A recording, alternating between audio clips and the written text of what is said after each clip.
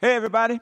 Let me begin by saying Merry Christmas. And I pray that you have had a wonderful and blessed time so far in the context of our Christmas celebration.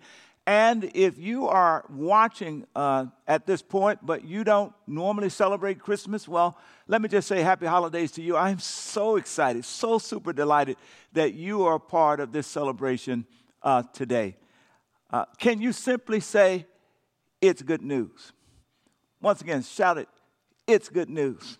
That's what we want to kind of think together about through the duration of this message.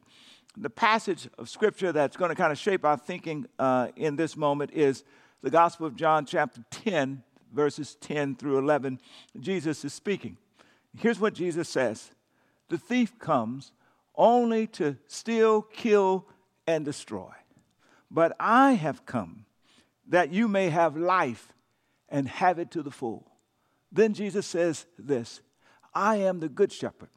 And the good shepherd lays down his life for the sheep. There ends the reading. Let me begin with a spoiler alert. I'm sure perhaps you're familiar with all of the different characters that are in that original Christmas story that is shaped around the birth of Jesus. Folk like Elizabeth and Zachariah, Mary and Joseph, the angels and the shepherds. But here's the spoiler alert. You're in the story also. So am I. God, from the very beginning, intended for you and me not to be a part of an audience, but rather we're in the Christmas story. It's actually about you and me and us together. Listen to Jesus as he says, I have come that you may have life. And you could say it like this, I was born so that you may have life and have life to the full. And then again he says, I am the good shepherd. And the good shepherd laid down his life for his sheep. And from Jesus' perspective, as he's teaching in this moment, there inside of this context, there is the good shepherd, that's him. There's the sheep, that's you, and that's me. Okay, here's the question. How does a sheep become a part of the good shepherd sheepfold? Well, he picks them. Clear and simple. It has nothing to do with what they do. It's all about the fact that he picks them. Here's the good news. Here's the remarkable announcement, good news of Christmas. That the birth of Jesus Christ is the declaration that God has picked you. Can you just simply point at yourself and say, God picked me? Yes, that's the point. Listen to how Paul describes this in Ephesians chapter 1, verses 4 through 5. He's talking about the God of creation. Here's what he says about him. Long before God, laid down earth's foundation, he had us in mind, you and me. Listen to that. He had settled on us as the focus of his love, to be made whole and holy by his love. Long, long ago, he decided, before the universe had been finished in its framing, before the stars were in their socket, long, long ago, the God who knows the very DNA of your biology, long, long ago, he decided to adopt us, you and me, into his family through Jesus Christ. And what pleasure he took in planning this. That's the Christmas event. That Jesus is born into the world to solidify the heart of God. Another way of simply saying it, God picked us. God picked you. You know, when I was a kid growing up in Coshada, Louisiana, I was both scarred and not the best of athletes. And when various classmates would organize various team sports, particularly basketball, oftentimes I wouldn't be picked, or if I was picked, I'd be at the very last. The one wants the scarred kid who really can't play well on the team. There was one exception to that story, however. It was my very good friend Thomas Kirk. We called him TK. He and I were best friends from third grade all the way through graduation of high school, even till this day. And TK was an excellent athlete, and from time to time, he would end up as a captain who had a chance to pick his team.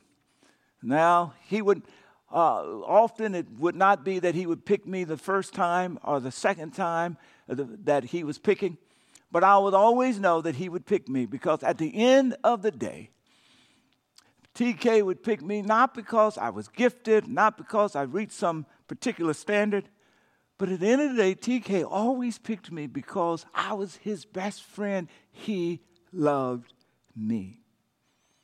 That is, in fact, the embodiment of the good news that is announced at Christmas, that Jesus' birth declares that God has picked you. Not because you have risen and reached some particular standard, whether it be morality or whatever the case might be. No. Here's what the text says. Long before he laid down earth's foundations, he had us. He had you in mind. He has settled on us, you, as the focus of his love, to be made whole and holy by his love. God picked you simply because he loves you. And the birth of Jesus is the declaration of that good news. Not only is the birth of Jesus the declaration or the announcement that God picked you, but it is also an invitation. It is an invitation for you and I to say yes, because even though God picks us, the relationship is not fully activated until there's a yes that comes from us, from you, from me. You know, whenever TK would pick me to play with him on the team, I'd always say yes. He'd pick me, I'd say yes. Pick me, I'd say yes. But the other side of that story is, before I met my wife, Rhonda, of 36 years, I was in college. And, of course, I had a pretty good reputation for picking my girlfriends. I would pick this one over here and this one over here and this one over here. The only problem was the relationships never materialized because they never said yes. Here's the point, guys. Until you say yes, this remarkable invitation into a redemptive, transforming, empowering relationship with God through his son, Jesus, doesn't fully materialize. So the question for somebody is, will you say yes? The question for somebody else that's watching me is, you've already said yes, but today, will you say yes again? Renew your commitment. And then Jesus goes on to say, the thief comes. Now stop right there. In this teaching moment that Jesus is sharing, there's a good shepherd that refers to him. There's the sheep that refers to us. We're part of this Christmas story. But now he talks about the thief. The thief comes only, shout only to steal and kill and destroy. But Jesus says, I have come that they, meaning the sheep, you and I, may have life and have it to the full. In this moment, Jesus is acknowledging that the thief is a reminder, this shadowy figure that's kind of standing over the edge of life. It's just simply a reminder that evil is real. It is real. It is powerful. And it touches and attacks every single one of our lives. And yet Jesus says that his birth is not only a declaration that God has picked us, but his coming into the world is also some good news that in him, while evil is real and while evil attacks our lives and while evil works to tempt us and to draw us into the dark, Jesus says that I have come, he has come to give us the power to break the power of evil in our lives.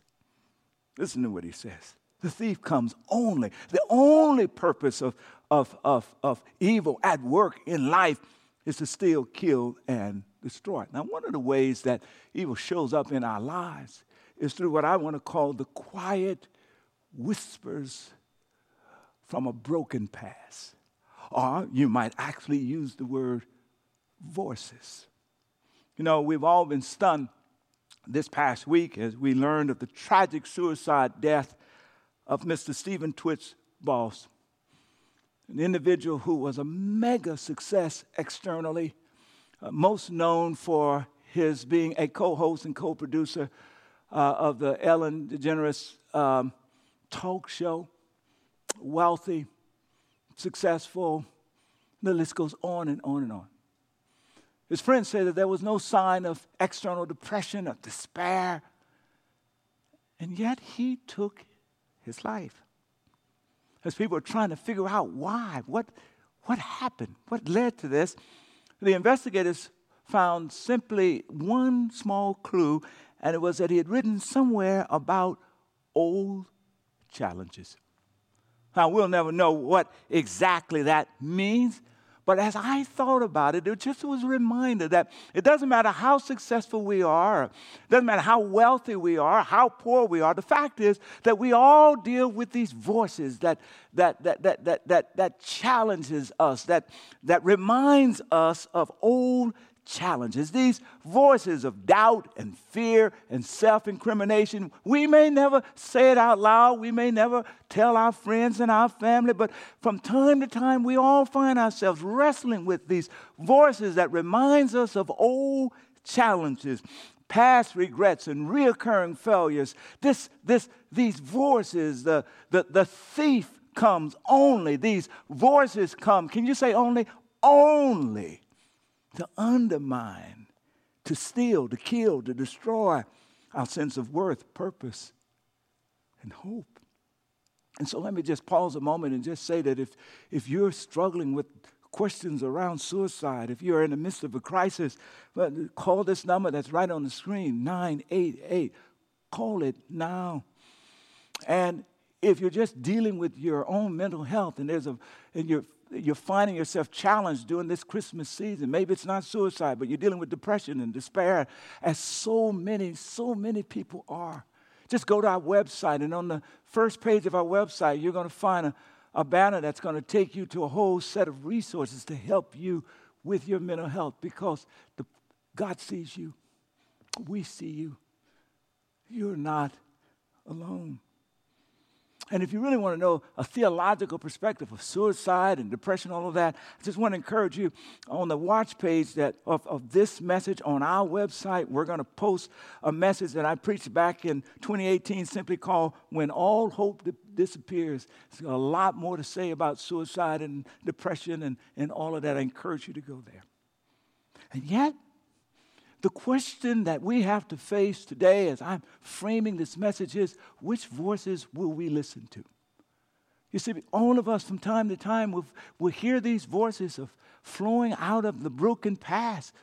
And yet, there's another voice that speaks to us, and Christmas is the grand reminder of that voice. Notice what Jesus says a little further down in chapter 10 at verse 27. He says, "My sheep listen to my voice. I know them and they follow me." Now, don't read this as an admonition. Read this as an invitation. Because Jesus is saying, look, I know there are the voices of darkness that tries to sneak up on you. Evil tries to undermine your hope and your sense of worth. But I want you to lean in and hear my voice as I remind you that God picked you. You have been picked. What does it mean for me to think about God picked me? Well, it means a couple of things. Number one, it means that you have an inestimable value. Regardless to how you may feel today or tomorrow, that your value cannot be calculated.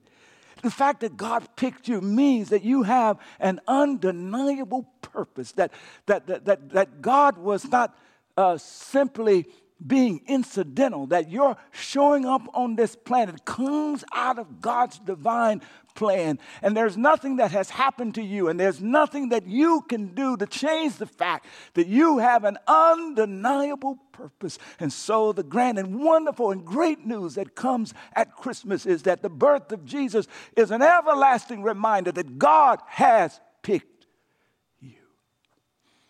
Your value is incalculable. Your purpose is undeniable.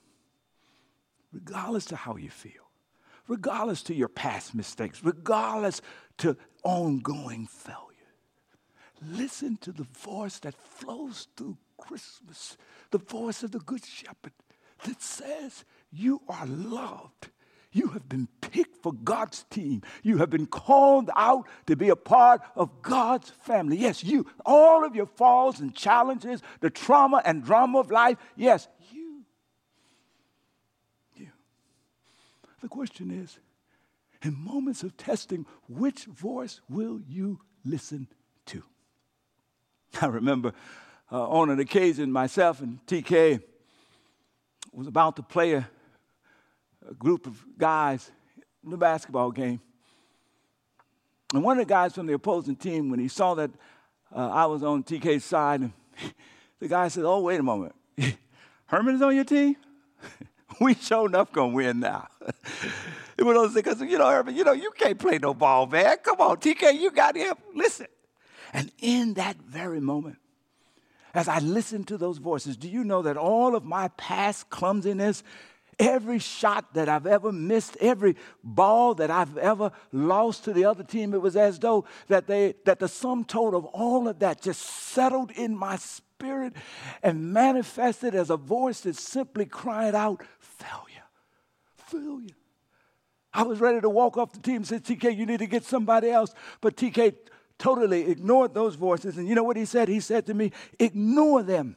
You're with me. We've got this.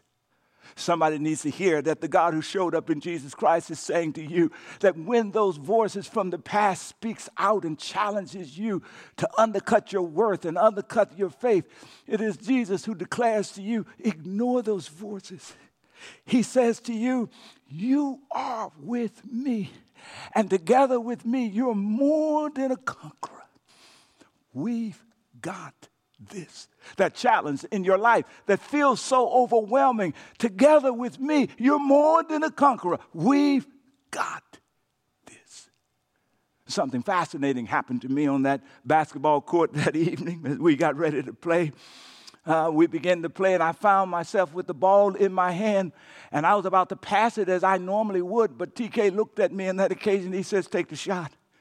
And when he said, take the shot, I saw the other teammate laugh, and they weren't even going to guard me. And from within, I heard a voice that says, you can't hit, you can't make that shot. But TK shouted again, Hurmon, take the shot. And I decided to trust TK, and I took the shot. The ball bounced around on the rim and went in. Everybody was shocked, and we went on to play. In a few more moments, the ball landed in my hand again, and TK says, take the shot. And I decided to listen, and I shot again, and it bounced off the backboard and went into the goal. And by now, there's a transformation happening in my mentality. Long before there was a Steph Curry and the Warriors, there was a Hurmon Hamilton on that basketball court that day. I said, give me the ball. Come on now, bring it on. And I scored again and again, and we won. Wow, at least that game. But here's the point I want you to get, guys. Lead in. What enabled me to seek to do what the other voices was telling me that I could not do was not my confidence in my own skill. It was my confidence in the faith that TK had in me. This is the whole point, y'all, of God showing up in his son, Jesus. He says, I can't just stand beyond the dim mist of eternity and shout at you. I'm showing up in the one called Jesus so that you will know that we're in this thing together and you're on my team. I've invited you to be a part of my family. And if you can't believe in yourself, come on, believe in, trust in the faith, Jesus says, that I have in you, because I know you better than you know yourself. I've created you. I know what's in you. Take the shot. Somebody say, take the shot. Oh, let me remind you that the good news announcement, Jesus' birth, says that God has picked you no matter who you are, no matter what your circumstance, no matter what your context. And that simply means that you have an inestimable value regardless of how you feel. God picked you, declares that you have an undeniable purpose, even if you feel lost at this moment. God picked you also means that you have a lasting family. You see, when you say yes to Jesus, his family becomes your family. Listen to what Paul writes in Ephesians 1:4-5. Long ago, Paul says, he, God that is, the God of the universe, decided to adopt us into his family through Jesus Christ. If you say yes to the one who declares that God has picked you, you not only have a team, you have a family. A family. And so, don't do life by yourself. As I bring this to a conclusion, I want to invite you, wherever you are in the country and the world, I want to invite you to consider connecting with NBCC as your spiritual community. It's too hard to do life by yourself, guys. Come on, in the midst of our diversity, I can tell you, we're not perfect, but everybody needs somebody to pray with them on a tough time. Everybody needs a place to come regularly where you can be reminded that God picked you. Don't try to manage 2023 on your own. No. Come on and be a part of God's family. I suggest be with us wherever you are. Connect with us, and together we connect to Jesus, who continues to be able to do more than we can imagine. And finally, let's end where we began. Jesus says, I have come, I was born, that they, you, me, might have life, healthy life, whole life, life to the full that spills over into eternity. And then he says this at the end, the good shepherd lays down his life for the sheep. This is Jesus referencing the fact of his death on Calvary's cross, his atoning death that pays the cost for all of our sins. This is Jesus referencing the fact that on the other side of that death comes resurrection. This is Jesus saying that if you say yes to the one who has said yes to you, his destiny becomes your destiny. Here's where I end. I'm reminded of a story I heard many years ago. A young man lived at the end of a bus route in the city. And when the bus got to the end of the route, there was one person who would get off, an older gentleman would get off just before him. But the bus would always stop at the graveyard, and the older gentleman would get off and go into the graveyard. After a while, the young man was curious, and the older gentleman got off and went into the graveyard, and the young man went up to the bus driver and said, excuse me, sir, why do you always stop and put him off in the graveyard? The bus driver recognized that this is potentially a teachable moment. He pulls over. This is the last, his last passion. He's at the end of the route, so he simply pulls over, and he says to the young man, come and go with me. And they went back to the graveyard and went down a little hill and came back up a little hill among all the tombs. And then the bus driver pushed through the bushes. And he told the young man, he says, what do you see? And the young man looked through the bushes. And on the other side of the graveyard, he saw a beautiful house lit up. And that's when the bus driver said to him, come on now. He says, you see, the older gentleman, when I put him off, he wasn't going to the graveyard. He was going through the graveyard. That's my good news, guys. That's the destiny. Jesus' destiny is your destiny. He didn't just go to the graveyard. He goes through the graveyard. Somebody shout resurrection. Some people are watching me today and you're grieving the loss of a loved one. Somebody else is grieving the loss of a dream.